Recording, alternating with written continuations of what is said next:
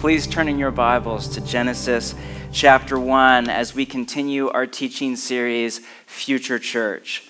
Up on the docket for today is a community of contribution in a culture of careerism.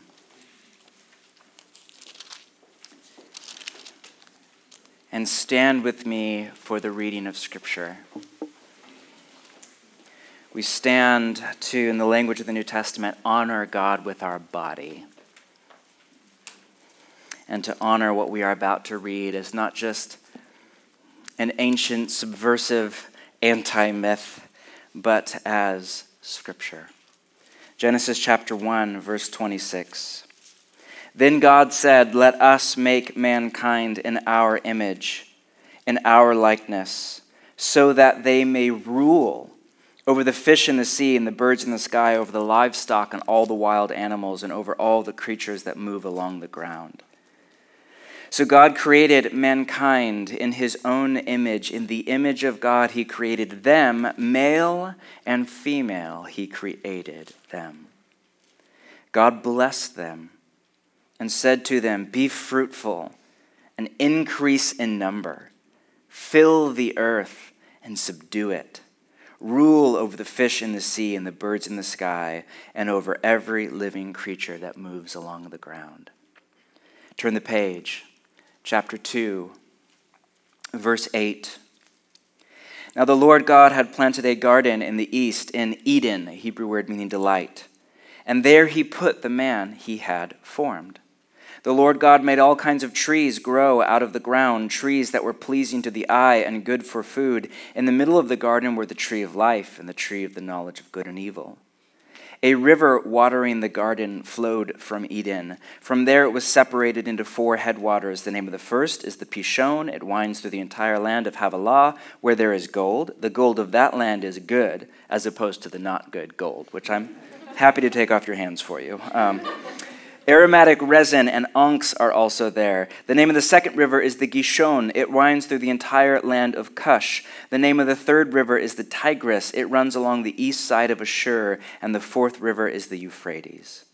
The Lord God took the man and put him in the Garden of Eden to work it and take care of it. Take a seat.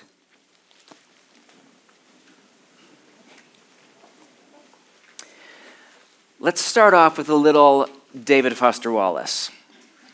In his famous commencement speech at Kenyon College, he said this: "In the day-to-day trenches of adult life, there is actually no such thing as atheism. There is no such thing as not worshiping. Everybody worships. The only choice we get is what to worship." We've said a lot over the last few months about secularism in America and its rapid acceleration over the last year, and how religion has not gone away. You could argue that America is more religious than ever. In fact, you could argue that we are living through a generation-wide religious revival, but that the religion has moved over into the realm of politics, which is exactly what Lesslie Newbigin said would happen back in the 70s. He warned of the rise of what he called the political religions. But there is another pseudo-religion that's not been in the spotlight as much over the last year due to all things COVID and the election cycle, but is just as much a form of idolatry that is vying for your heart and mind's allegiance to over against our allegiance to that of Jesus. And that is the religion of work. Derek Thompson, a staff writer for The Atlantic, calls it workism. In his article, "Workism is Making Americans Miserable," he writes this: "Workism is among the most potent of the new religions competing for congregants." What is workism? It is the belief that work is not only necessary to economic production, but also the centerpiece of one's identity and life's purpose. The best educated and highest earning Americans, who can have whatever they want, have chosen the office for the same reason that devout Christians attend church on Sundays. It is where they feel most themselves. But our desks were never meant to be our altars. Think of the image of a WeWork or Google office complex with a cafe and a gym and a daycare center and school and community events and even nap pods, right? Which is kind of cool, but it's actually designed and engineered to make your job your life, to make it your identity. Tell me about yourself. I am filling your career, your community of belonging, and even your purpose in life. Work has evolved, especially for educated millennials and soon for Gen Z, from a means of material production to a means of identity production. This is a part of a larger cultural shift across the West from an honor culture to what the Korean-German philosopher Byung-Chul Han calls an achievement society. In an honor culture, you accrue social capital by serving well in your role in the community. As a father or a mother or a son or a daughter or a craftsperson or merchant or an authority figure or a guardian of faith or tradition. But now we accrue social capital through education, wealth, status, career, fame, all of which deracinate social cohesion in the name of radical individualism. Put another way, value is no longer given based on who one is, but on what one does.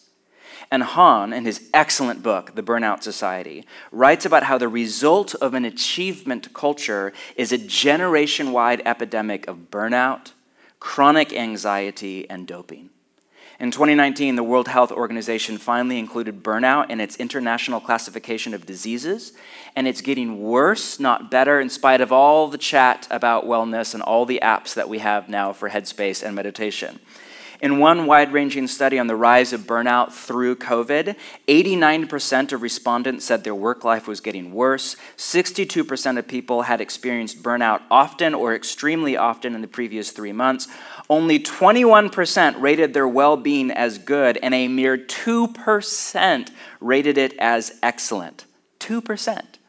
Translation: while work is a very good and important part of our life and our humanity, more on that in a minute, but especially for educated urbanites, it has turned into far more, into a religion, into an altar on which people sacrifice their soul, their marriage, their family, their integrity, their spirit. And it is a bad religion. Over against a culture of workism is the biblical vision of work, not as careerism, but as contribution. Let me sketch out a biblical theology of work in just a few minutes, because there's literally a clock right in front of me, and it is ticking, right? Genesis 1. In Genesis 1, humanity is created to rule. The Hebrew word there is radah. One Hebrew scholar defined it as to actively partner with God in taking the world forward. You thought you were just going to work in the morning or getting your kids out of bed. No, you are actively partnering with God in taking the world forward. It can be translated rule or reign, or in the King James, it's have dominion. It is the language of royalty. It's what kings do and what queens do. In fact, in the ancient Near East, the phrase, the image of God, and there's a Jamaican scholar who's done the seminal work on this, it was used for the king. The king was thought of as quasi-divine, as a priest-like mediator between God or the gods or the goddesses and Egypt and Assyria or Babylon. That meant, follow the implications of the worldview, that everybody else was not the image of God, which in turn meant that everybody else was essentially slave labor to do Pharaoh and his rich friends' bidding. Set over against the ancient Near Eastern culture, the Genesis story is subversive on multiple levels, and in particular to the abuse of power. Not to power itself, but to the abuse of it. It says, no, we are all made in the image of God. Not just kings, not just men, not just one ethnic group in power. This was literally an unheard of idea. This is the seedbed, that line that we just read, of all of the Western ecosystem of human rights. Not just men, not just one people group or ethnic group. All people are made in the image of God and made to rule over the earth on God's behalf, gathering up the creation's praise, so to speak, and somehow giving it back to the Creator. And ruling is a lot like what we call work, Genesis 2. In Genesis 2, no surprise, we read about the raw materials in the Garden of Eden. Did you catch that paragraph and wonder, why is that line there about gold and aromatic resin? What does that have to do with my morning contemplative prayer routine or whatever? And human is put there in the garden to, quote, work it and take care of it. Now, a word on each. First, human is to, quote, work it. The Hebrew word there is abad, and it can be translated cultivate or develop or draw out its potential. Listen to Tim Keller's definition of work based on biblical theology. Quote, rearranging the raw materials of a particular domain to draw out its potential for the flourishing of everyone. Rearranging raw materials in order to create a Eden-like space for human beings to flourish in relationship to God, to each other, to our own self, and to the earth itself. Now, this is true of all sorts of work. When a farmer, most obvious example, takes soil and seed and rearranges it into a crop with food for people to eat and enjoy and live. Or when those of you working at a restaurant take that crop and other crops and rearrange them into a meal for us to share in community in a freezing cold tent outside with a bad heater. Or when an entrepreneur takes an idea, or a craftsperson takes a lump of metal or clay, or a parent takes a child. All of this is the work of cultivation. In fact, our word culture comes straight from this idea of cultivation. Good culture is the result of good people who take the raw stuff of planet Earth and make it into an Eden-like place of delight. So, first, work it. Secondly, we are to, quote, take care of it. In Hebrew, it's one word, shamar. Can you say that? Shamar. Yeah, you have that one in you. You even said the sh right. Good job. And it can be translated guard, or watch over, or protect. Our generation is more aware than any in a very long time, I'm thinking right now of the wildfires in September, of the need to shamar the earth, to guard it, to watch over it, to steward it as a precious resource that does not belong to us. It does not even belong to our grandchildren. In the language of Scripture, the earth is the Lord's and everything in it. And we steward it on his behalf and to him, not just to the next generation. This means we're not just called to any kind of work to make money and pay the bills, but we are called to garden-like work. Our call in biblical theology is to continue what Adam and Eve started. It's key to realize that the garden was a project, not a product, meaning it was designed to go somewhere. Scholars argue God's original intention pre-fall was for Adam and Eve to spread the boundaries of the garden out over the whole earth. That's why when you get to the end of the Bible, to the Revelation, the last two chapters are all about the future, and they are dripping with allusion after allusion and quote after quote of Genesis 1 and 2 and 3. But in Revelation, it's not a garden anymore, it's a garden-like city, which is a little weird. You think if Jesus' agenda is to heal and put everything back together, the story would end kind of with all of us back in the garden, and we all live on Maui, and we're all naked, but somehow it's not weird, and it's beautiful, right? But instead, that's not the future. It's similar, but it's different. It's not a garden, it's a garden-like city with walls and gates and streets and dwellings and infrastructure and society and culture and food and drink and art and music and poetry. Why? Because the garden was never supposed to stay a garden. It was always supposed to become a garden-like city. Somebody should write a book about this. Now, been there. Is there a practice from the way of Jesus and from our rule of life at Bridgetown Church to participate in this vision of work, not as careerism, but as contribution, and to shift our heart in that direction? Yes, it is the practice of vocation. Now, we often don't think of vocation as a practice, which is tragic because we spend something like 2/3 of our life working, again, whether it's paid work or not. And if we cut that off from our spiritual life, we essentially cut Jesus out of the majority of our life. And in the church, we often spend the majority of our time talking about the minority of our day-to-day life. And like a practice, it is on a schedule. Like I'm guessing you have a time when you show up for Zoom tomorrow morning, or show up for class, or wake your children up, or show up to volunteer, whatever your work is, again, paid or unpaid. The word vocation itself comes from the Latin vocatio, and it just means calling. Now, there are 3 or so layers to calling or vocation in biblical theology. Just give me a minute here. First layer, we are called to follow Jesus. This is the main word. If you just Google search or do a word study on calling in the New Testament, it's the main way it's used. Our first and primary call is just to Jesus, not to a job or a career. And this means whether you have the privilege and the agency to dream about what career is a good fit for you, or whether, like most Christians around the world, you are living somewhat hand to mouth, you have a calling from God. You have a destiny in God's great universe, and one day you will co-rule with Jesus over all of the universe. And if you think that sounds crazy, read the last 2 chapters of the Bible. Secondly, we are called to do our work as an act of discipleship to Jesus. We often don't think of work as an act of discipleship. So maybe you get up at 6 and you have a half hour or an hour set aside for scripture and prayer. You think of that as discipleship, but then you have to be at work at 8 and you don't think of that as discipleship as well. But think about it. Jesus was a carpenter for decades. If he came today, he could very well have been a carpenter or a tradesman or a construction worker or a software engineer or a barista or an artist or a small business owner, meaning he could very well do what you do.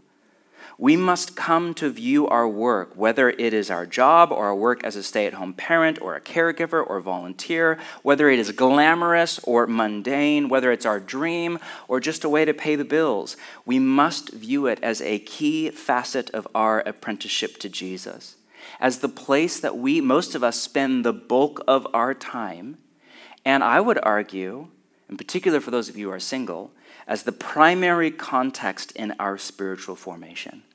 The place that we work out with God and community in prayer, our spiritual life, the daily invitations we receive to grow and mature, to face our shadow, to come face to face with our sin, our fear, our attachments, all of the stuff of the spiritual life. Third layer is we are called to play our role in the family of God and the flourishing of humanity. We beat up a lot around here on Western individualism, but honestly, you could argue that individualism comes out of Christian theology. Unmoored from God and church and family, it's turned toxic in the West. But the idea that you are, in the language of Psalm 139, fearfully and wonderfully made, and that the days ordained for you were written in God's book before one of them came to be, meaning that you have a person that God made you to be and a calling, something that God has made you to do. That idea comes right out of Christian and biblical theology. In Christian theology, your calling isn't something you choose, like your career or where you go to college or if you go to college or what city you land in. It's much deeper than that. It's something that you discover, that you unearth and excavate from your inner man and woman, and often that you and I have to surrender to and let go of control to God for. Culture says, I am what I do. Scripture says, I do what I am. Those of you in the room, myself included, with privilege, get to dream about finding a source of income that is in line with our call from God. And then in Christian theology, that comes with the onus of responsibility to do the hard work of justice, to extend that opportunity to as many as possible. Much could be said about that. Not all of us achieve that. Most Christians around the world don't even get the chance to try, and that's okay. You still have a vocation, a calling from God. Those of us who do, it often takes decades to get a job that is the right fit. And no matter how great your job is, all work is full of toil, mundanity, and disappointment. Even at its best, work is not God and the ground is cursed. But still, we have a calling from God, a unique contribution built into your genetic code with the way that God wired you, no matter what your origin was with your parents. Thinking about some of you that are very aware that you were not wanted by your parents. You were to your parents an accident or a mistake. But there are no accidents, there are no mistakes in God's great universe. You were born with a destiny. You were not just the product of random chemical reactions between two drunken lovers. You were the soul designed and built and dreamed up by God himself with a destiny in his great universe. And whatever you were born into or not born into, you have a calling from God, a person that God made you to be, and a unique contribution that God made you to do. Now, how do we Evan, can we just cut and edit that part out? And how do we, sorry, that was old COVID time. Sorry, pre-live stream. It was amazing, by the way. There was a reason there for like multiple months I didn't say anything wrong. You don't even know who Evan is. He is all of our hero over the last year. Now, how do we repurpose our work, paid or unpaid, glamorous or mundane, our dream job or underemployment in COVID? How do we repurpose it into a practice or a spiritual discipline of calling or vocation? Really, we're asking, how do we do the same thing as most of our coworkers or other parents or whatever, but as a vocation? Well, to start, our work as followers of Jesus should have three basic qualities. It should be motivated by love, guided by Scripture, and done with excellence. A short word on each to end. First, motivated by love. Paul writes in 1 Thessalonians about, quote, labor prompted by love, or motivated, it can be translated, or driven by agape. Not by ambition or greed or status seeking or performative identity or power or grasping for control or a search for self-worth or validation or accolades to prop up your fragile ego.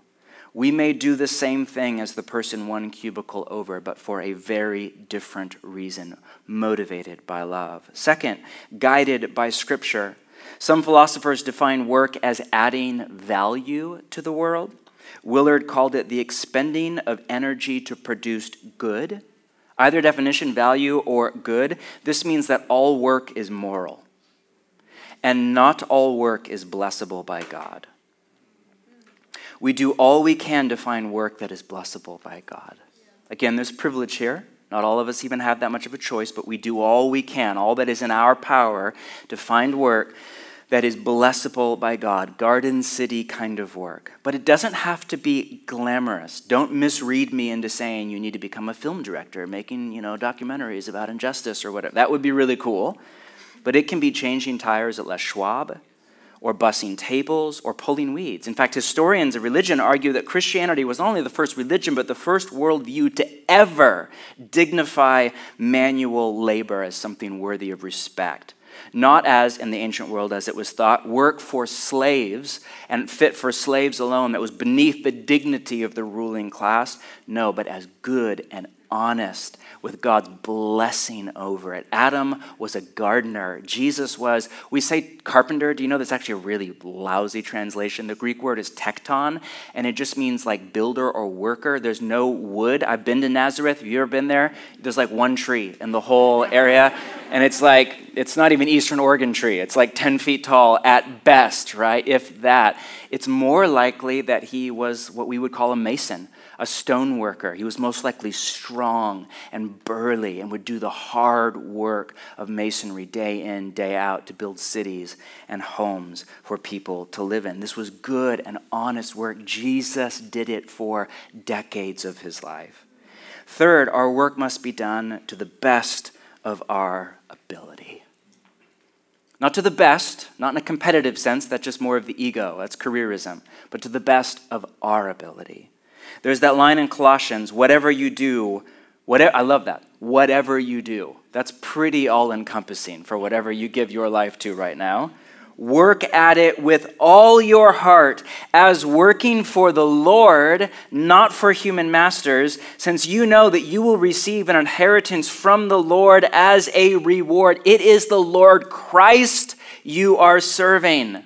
That's crazy. We are to work as if Jesus was our boss, right? Not the corporation, not the small business or restaurant, not our 3 children. You are not our boss. No. It does feel that way a lot of the time, right, moms and dads? But we are to work as if Jesus was our boss. Dorothy Sayers, many years ago, said the best way to serve Jesus at work is to, quote, serve the work. What she meant by that was just to be really good at whatever it is you do. In her classic irreverent tone, she said, the church's approach to an intelligent carpenter is usually confined to exhorting him to not be drunk and disorderly in his leisure hours and to come to church on Sundays. What the church should be telling him is this, that the very first demand that his religion makes upon him is that he should make good tables. Come on. There's a Hebrew concept called kavana that Alan Hirsch writes about in The Shaping of Things to Come. And it basically translates into the power of holy intent. Some rabbis teach that when the fall happened, the manifest glory of God was shattered into tiny, imperceptible pieces.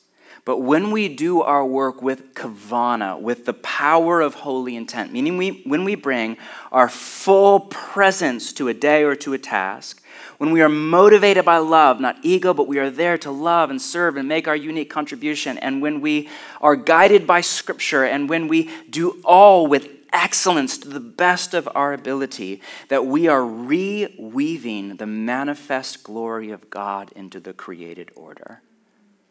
One rabbi tells a story about a cobbler who used to weave shoes together. This is long before Nike, okay? Very old analogy. Think leather shoes, when shoes were made by hand.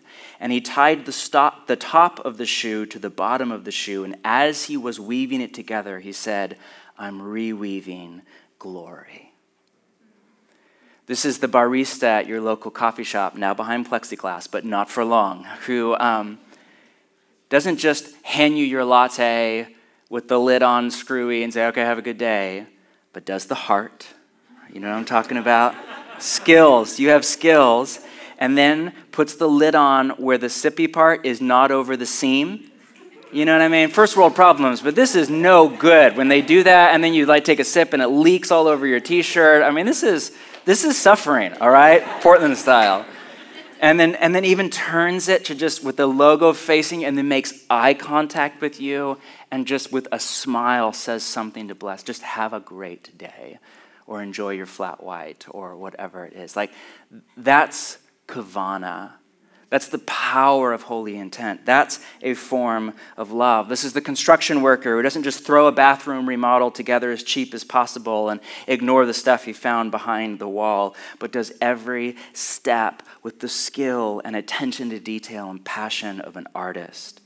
It's the preschool teacher who doesn't just babysit children and throw fishy crackers at them, but is down, eye level, to communicate, if without words, you are fearfully and wonderfully made, and you have a destiny in God's great universe. It's the parent who doesn't just hand them a device and go try to survive the day, but is there to unfold children into their full potential. And you thought you were just making breakfast, or spell checking your email a second time, or setting a table. Actually, you are reweaving glory. Any task, no matter how mundane, no matter how unglamorous, can become not just a form of contemplative prayer. It can become a form of kavana with the power of holy intent. Over the last month and a half now, we have been dreaming together about a future church of orthodoxy to the way of Jesus, no matter the cost and the hostility of the culture, of holiness where we are set apart for and dedicated to God, not just in our sexuality, but in our whole body. God, here we are in love to receive all that you are.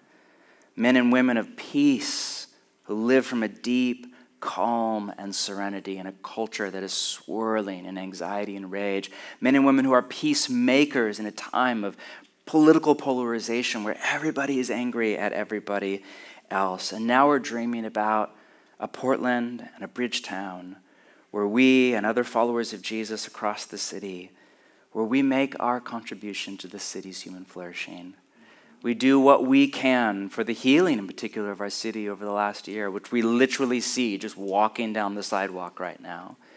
To be a part of the healing of our city and the renewal of our city, to play our small little part to index Portland a little bit more toward Eden, a little bit more toward Revelation 22, a little bit more toward the new Portland and the new Jerusalem, because as it says in Hebrews, we are looking for a city whose builder and maker is God.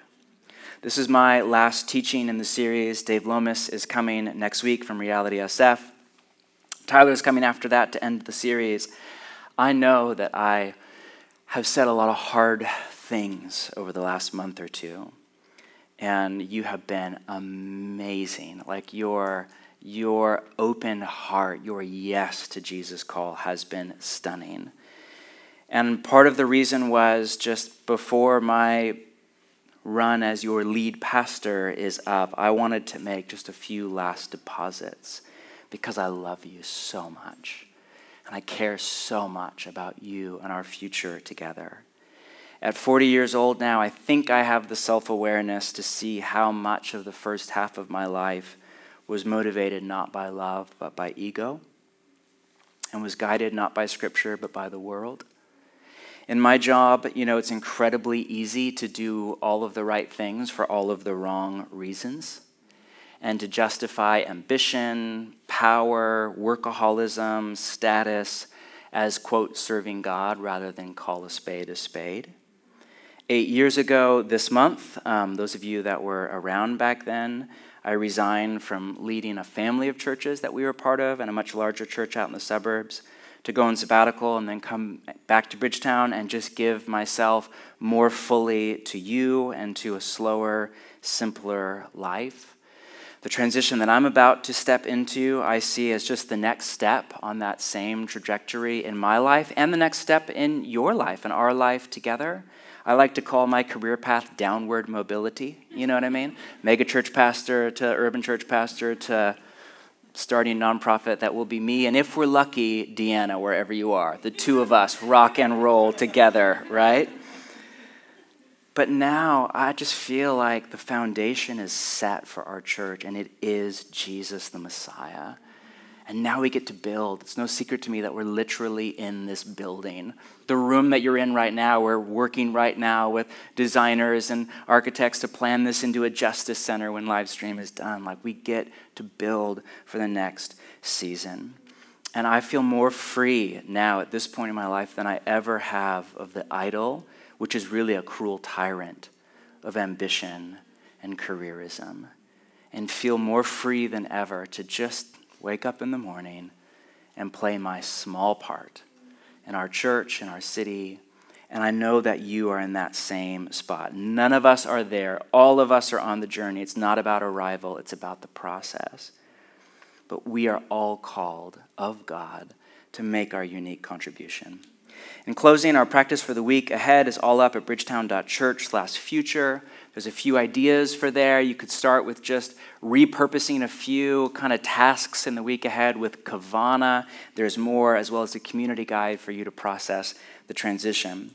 To end, Kahil Gibran, the Lebanese artist, once said, "Work is love made visible." In the end, work, like all of life, is about becoming people of love. Working to earn love through accomplishment and accumulation is a bad religion. Working to express the love of the Father, the Son, and the Holy Spirit flowing from inside the deepest recess of your being as an act of worship to God and of love for neighbor done with kavana, with holy intent, with love, with Scripture, with excellence. That is religion at its best.